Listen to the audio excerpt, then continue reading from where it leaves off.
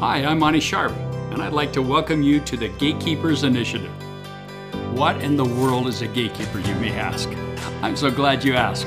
The world's gatekeepers proclaim that they're protecting their community, but in reality, they're elevating themselves by denying others entrance to their community, by belittling and devaluing them. God's gatekeepers protect their communities through loving devotion to those around them. They're there to encourage that which is good and reject that which brings harm. So let's take a deeper dive today in how God is calling you to be a gatekeeper.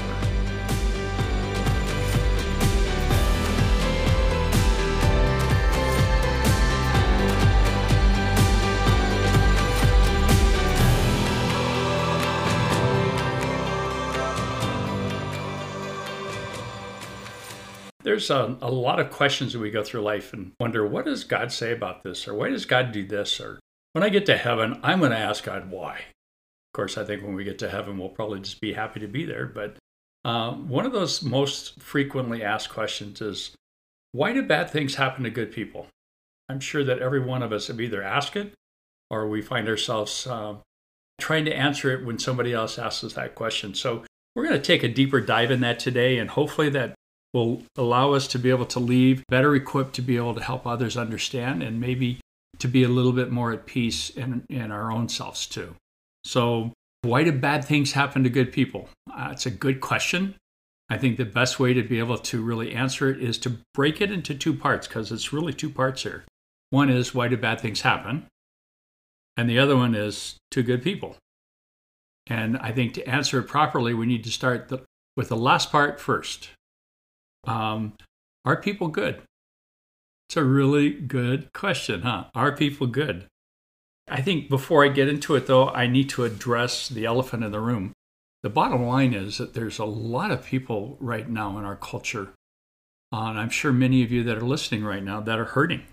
I think it's important to be able to say, I am sorry for any affliction that you or a loved one may be enduring.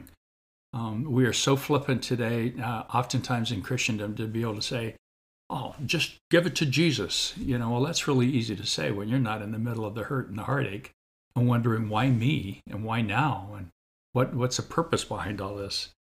So I know it can be really incredibly difficult and painful to the point of despair. And I can honestly say, I know this is hard. And so I hope you'll hang in there with us, and I hope this brings comfort to you, and that it's not just an academic exercise, but rather something that you can kind of wrap your heart and your mind around, to have a little more understanding, to be able to go, maybe this isn't because God doesn't love me. Maybe this isn't because I'm not good enough. Maybe this isn't about me in many ways. So I'm hoping and praying that that is the case as we go through this. Some of us, it can honestly cause us to question God's goodness and His love for us, and or focus us on our failures and or our lack of value and worth. All of this is understandable, considering that some of us are struggling with, we've been raped, we've been abused, we've been decimated by sickness or humiliated and laughed at because of physical or mental limitations or bad choices. We've all made them. And then condemnation for those who claim the name of Christ. Or maybe we've been persecuted for righteousness by Christians and unbelievers alike. Whatever your hurt is today, it's understandable that you may feel abandoned, in despair, hopeless, and miserable. Your feelings are very, very real. But I'm here to remind you that feelings are not always true. Your feelings are always real, but they're just not always true. And it's important for us to remember that. God does love you, just as you are. And there is a purpose and a plan in all of this.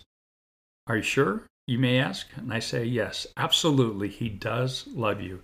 He loves you with an everlasting love. We see that in Jeremiah 31:3. He numbers the hairs on your head. Is that crazy? Any moment we can say, Lord, how many hairs do we have on our head?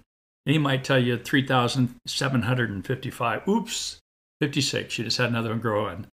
Matthew 10:30 tells us that. His thoughts of you are more numerous than the sand. Psalm 139:17 and 18. And think about that. I mean, if you take a handful of sand, how many grains of sand are in that? And it would take you hours to be able to count them all. And then multiply that times the number of handfuls in the beach that you're on, and then times the beaches in the world, and times the deserts in the world, and the sandboxes in your backyard, and in the rivers. And what he's saying is that he is constantly thinking about you. You are ever on his mind. He writes your name on the palms of his hands, Isaiah 49:16. I always thought, why the palm of your hand instead of the back of your hand? And then it dawned on me, what do you see all the time? You don't see the back of your hand. Usually it's the palm of your hand. It was just his way of saying, again, I'm constantly thinking about you because I love you. It says that you are the apple of his eye, Zechariah 2:8. And he captures your tears in a bottle, writes them in his book, Psalm 56:8. One of these days when we're standing before the Lord and we say, Lord, where were you in all of this? He's probably going to pull this bottle down. And for some of us, it's going to be a jug. And some of us, maybe a smaller bottle. And be able to tell you, I recorded every hurt and every heartache that you had. And I went through every one of them with you because I love you so dearly. And there was reason and purpose in it. And he'll show us and help us understand that at that point in time. So then why are these bad things happening to me when I'm a relatively good person? Well, that's, I guess, probably the real beginning of the difficulty. And that is, are people good? Are people good? The Bible's really clear on this. There's only one who is good, and that is God, Matthew 19:17. There is none who does good as far as among men, not even one. Romans 3:12 tells us that. Romans 3:23 says that all of us have sinned and fall short of the glory of God. And James 2:10 tells us that if we keep the entire law, and stumble in one point, then we're guilty of all of it. And Romans 6:23 says that the wages of sin is death. That means eternal damnation, eternal separation from God. The truth were known, there's not a single one of us that deserves to go to heaven. There's not a single one of us that can claim that we're good. There's not a single one of us that can make it there on our own. All of us deserve to go to hell because God is a holy and a righteous God. And the only way to be able to approach him and to be with him and spend eternity with him in heaven and keep that a holy and righteous place is for us to be freed from our sin in some form or fashion, to have it covered, removed. And Jesus did that for us on the cross. But in the meantime, for us to be able to thump our chests and say, well, I'm a good person, that is a very strong misnomer. Because in reality, we are not. So in summary, none of us are good. None of us deserve God's love and blessings. And yet he desires to extend them to us who claim the name of Jesus. If that's the case, then why do bad things happen? Well, I think that's the real crux of the issue here that we need to talk about. Primarily, first and foremost, bad things happen because of man's sin. Yeah, it's our fault. Man is constantly doing and saying things that hurt himself and hurt others. There's murder and gossip and rape and abuse and war. You can just go down through the whole list. Even natural disasters are a result of man's fall. Genesis 3:17, God says that cursed is the ground because of you. He was talking to Adam. So the natural disasters that we have came as part of the fall of Adam and Eve to begin with when they brought sin into the world. But well, so then why doesn't a loving God stop this?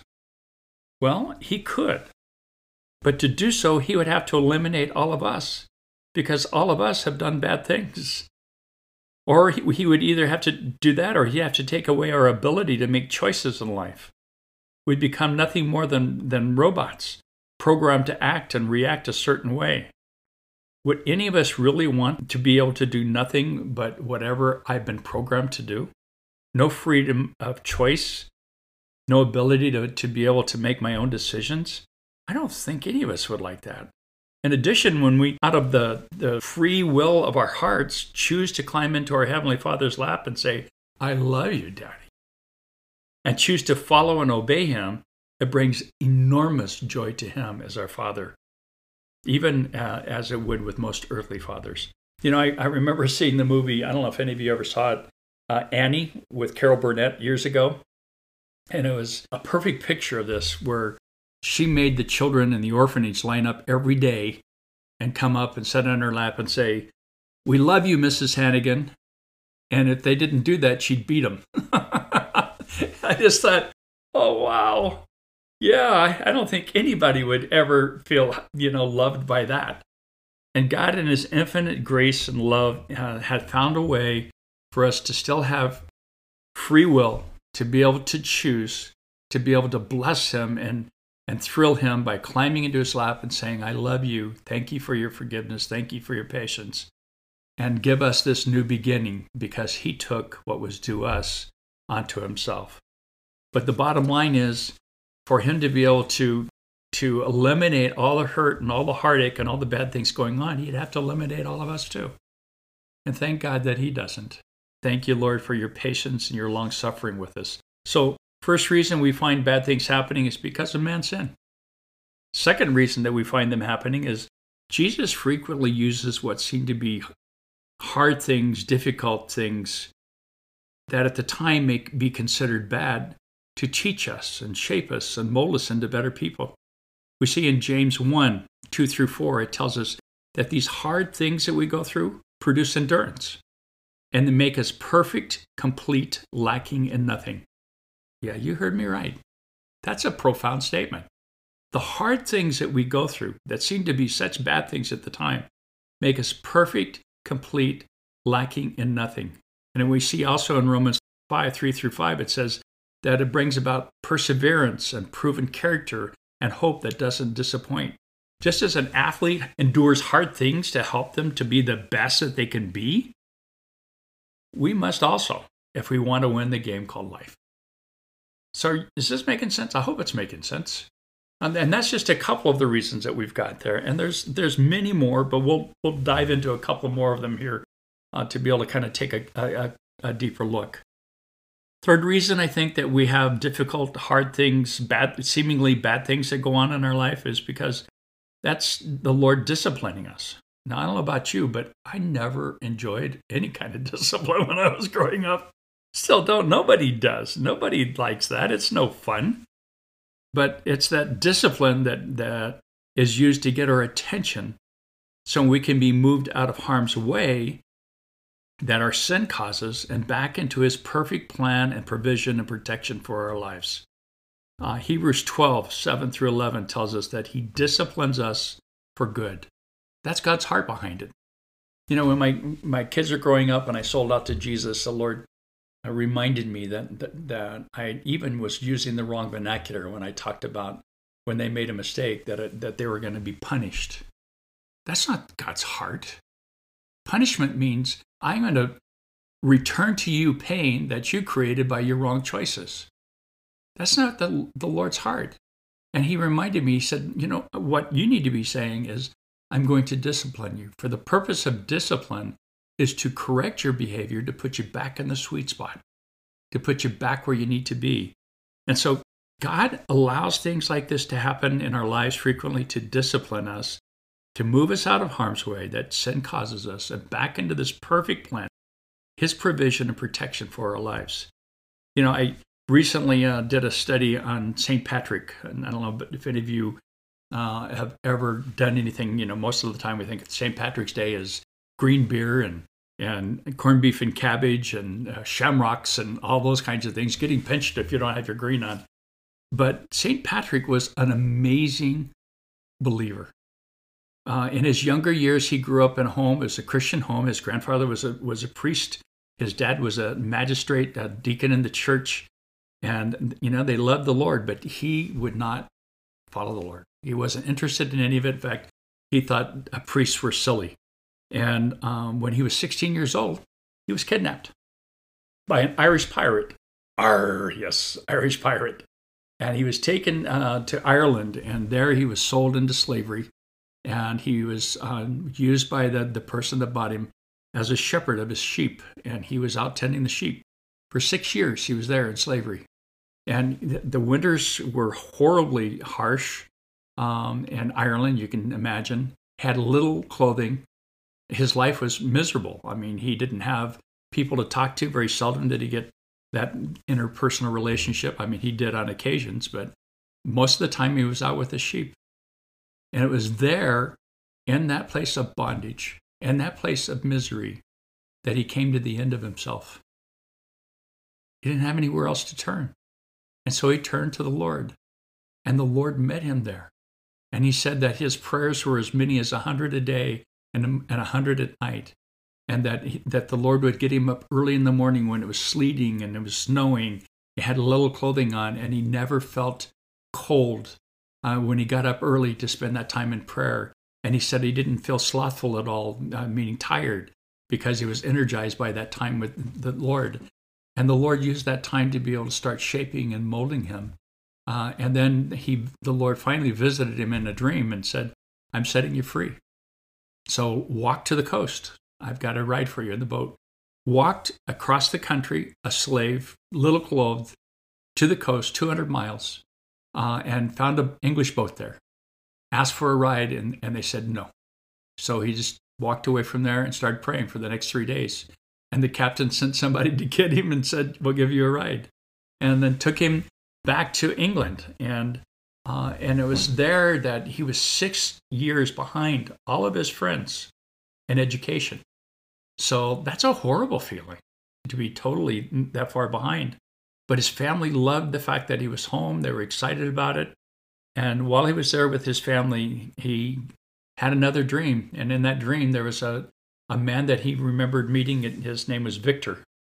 But in the dream, his name was Victorious. And he had letters, many letters that he carried. And one of them was for Patrick. And when he opened it, it was from people in Ireland. And the people in Ireland said, we're calling you, young man, young holy man, come and walk the shores with us.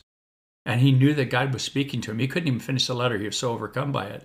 And so he took that to heart and went basically to seminary to be able to learn how to be able to be a minister of God, and spent all those years doing that. And then when he got done and knew that he was supposed to be going to Ireland, told his family, and they were going, no, don't go. Don't go. And he goes, I must go. And so he went to Ireland. And when he got there, he wasn't well received. Okay, here's a guy kidnapped, all that harsh things, 6 years, felt like he had word from the Lord on what he needed to be doing, spent all these years preparing for it, gets there, and he's not even received. Did that stop him? No, because he'd built such a faith with Jesus, and this hard, enduring thing, this hard, harsh time prepared him. And so he felt like the Lord said, move further north. And so he did. And he ended up getting hooked in with a group of people, and the Lord opened doors for him. And there was all kinds of miracles that I don't have time to go into on this podcast. Encourage you to look it up and read about him. Phenomenal thing.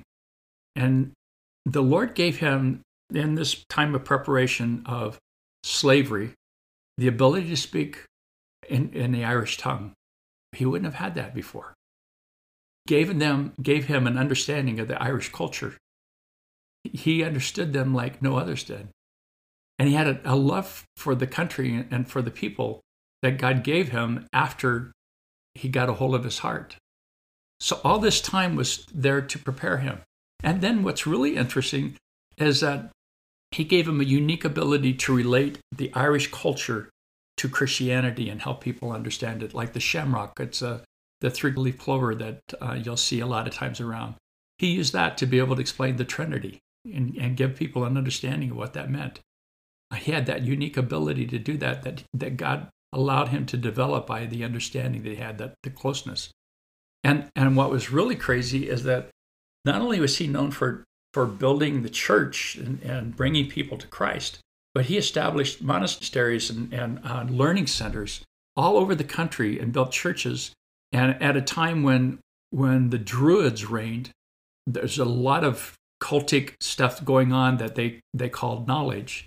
He was able to bring the knowledge of Christ and what was truth in, and he built universities and all these learning centers.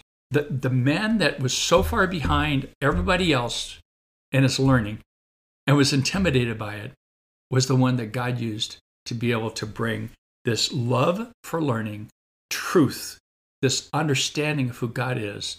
And when all of Europe was going dark, God used the light, this enlightenment of knowledge and truth and understanding that was born in Ireland to be able to bring that light into the rest of Europe. Amazing man. And all of that came from the preparation that he went through in this most difficult time when he had to be crying out every day, God, Where are you in all of this?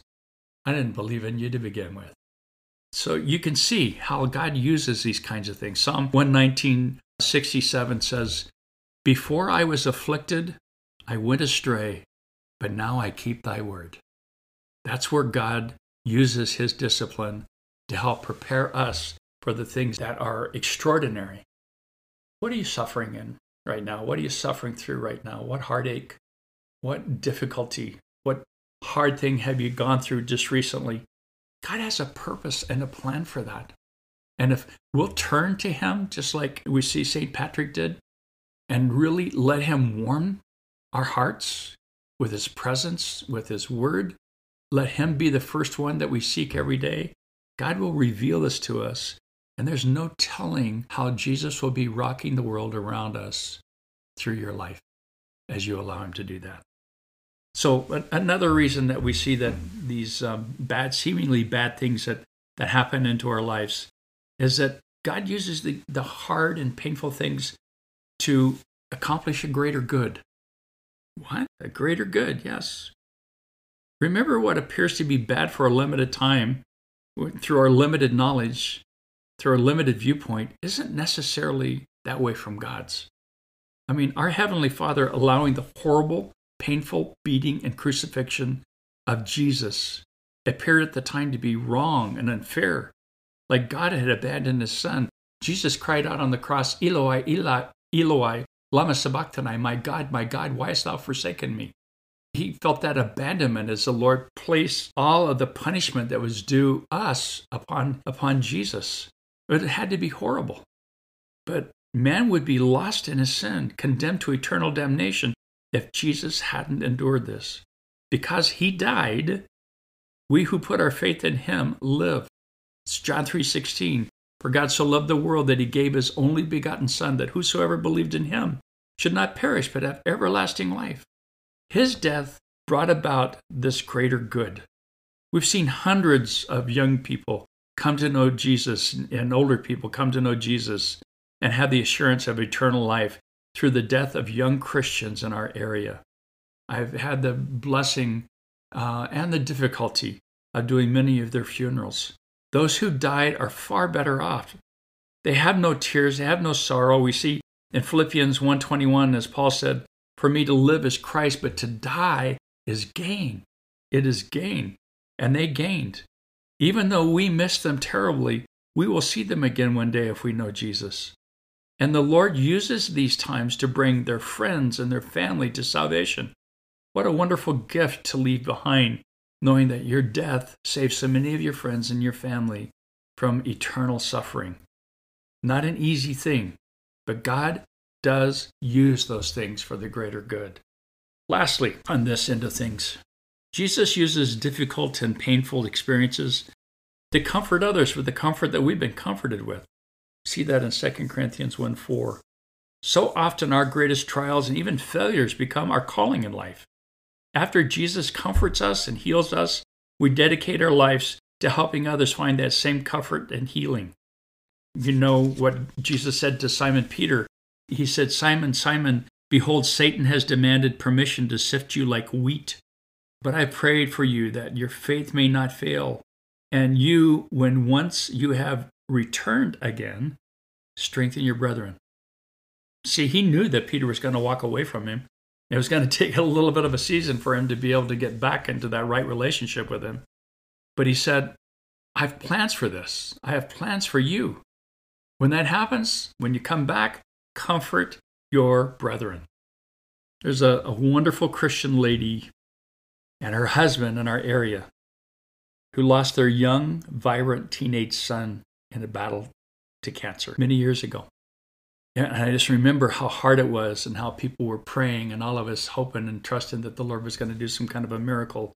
You know, this is a young man that was a wrestler and just a neat kid, and everybody's going, surely the Lord won't take him. And the Lord did. And it's like, Lord, where are you in all of this? But the craziest thing is that this gal had this heart and this passion that was drives her to this day to be able to bring comfort to others that have gone through the same thing. She started grief support groups. She established the first candlelight vigil that was done down in the mall here in Temecula just before Christmas, where hundreds and hundreds of parents that had lost their kids showed up. And it was there to bring peace and comfort. And she continues to hold these. She's the first one that's at people's houses when they go through these difficulties. She does such a phenomenal, amazing job of comforting others with the comfort that she's been comforted with in Christ Jesus. It's just amazing what she has done there. And it's that kind of thing that God wants to use us for. And the more that we will turn our hearts to Him, the more that we will seek His will and His way and the purpose of all these things that we're going through, the more that He can give us the power and the ability to change other people's worlds as we comfort them with the comfort that we've been comforted with. Romans 8:28 tells us that God causes all things, that's right, all things, to work together for the good of those who love God and are called according to His purpose. Frequently, our greatest hurt and even our greatest failure turns into our greatest triumph and accomplishments as we turn to Jesus and allow Him to lead us out of death and despair into being more than conquerors. One last quick story on this end of things is I've got a friend that I met on my way to a missions trip into Bulgaria. Her name is Sharif Rajanki. She's a housewife, and she was going on the mission trip. I was asked by the church to be able to go over and train some pastors and establish some youth ministry there in Sofia, Bulgaria. And she was along on the trip and had been doing, just a housewife, but had been doing some ministry. And her ministry was to women who struggled with the consequences of abortions in their life. And she was able to minister to them, and she had these weekend retreats that helped women know how to be able to help others who are struggling with those things, and also those that actually had an abortion and were struggling with it. And the consequences can be really hard emotionally, as far as relationally with your family and the guilt and difficulties. It's really a confusing, hard, difficult time for so many people. But Cherie was able to minister to them because when she was 18 and when she was 20, she had an abortion. And it wasn't until later in life in her Christian walk that all of this came up and started destroying so many things around her. The consequences of a cut up just was nibbling away at her. The enemy was working on her. And God showed her how to be walking in freedom. He gave her comfort, helping her understand the incredible love that He had for her. And He gave her peace.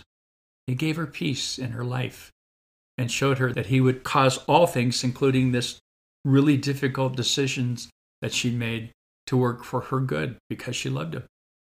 And she was able to help comfort others doing that. Well, while we were in Bulgaria, the Lord, in His typical fashion, worked it out for her to be meeting with some women over there. And in Bulgaria at that time, the primary source of birth control was abortion. So all these women were taking the lives of their babies. And Cherie was able to sit down and meet with them and comfort them, and it was amazing. And out of that, she came back and talked to her husband, and they sat down and started praying with their kids. And the Lord led them to go back to Sofia as missionaries. And she established this incredible ministry over there to be able to give counsel, pro-life clinics, help women to know how to be able to handle all this. It's called the Truth and the Hope Foundation. And then in the process also, here's this, just a housewife, and you go, well, just a housewife. Housewives are amazing women. They've got so many gifts and talents, but frequently they're seen mostly just with their families. But she felt like the Lord was calling her to write a book.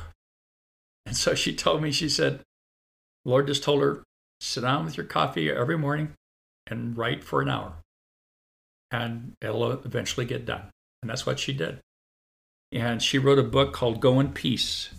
It's a phenomenal book. I encourage you to be able to grab a copy of it someplace, because it has application for all of our struggles that we end up going with, to know the love of God and the freedom that He gives us and the peace that He restores in us as we trust Him to be able to take these hard things and to comfort us through bad choices, through difficulties that we've had, and then give us the privilege and opportunity to help others be comforted too.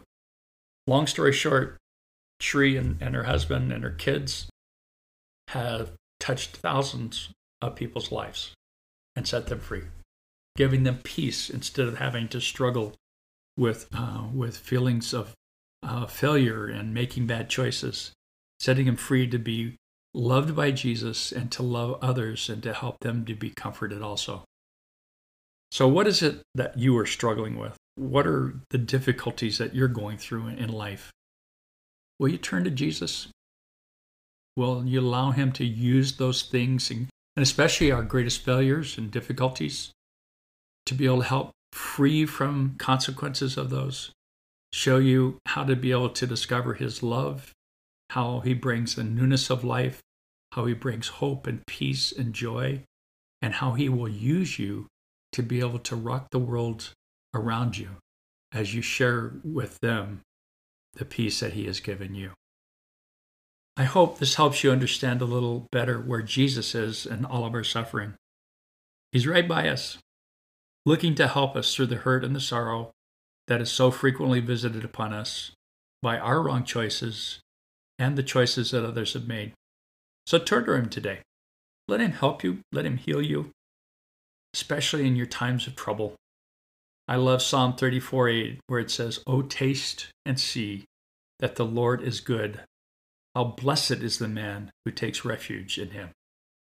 Amen and amen.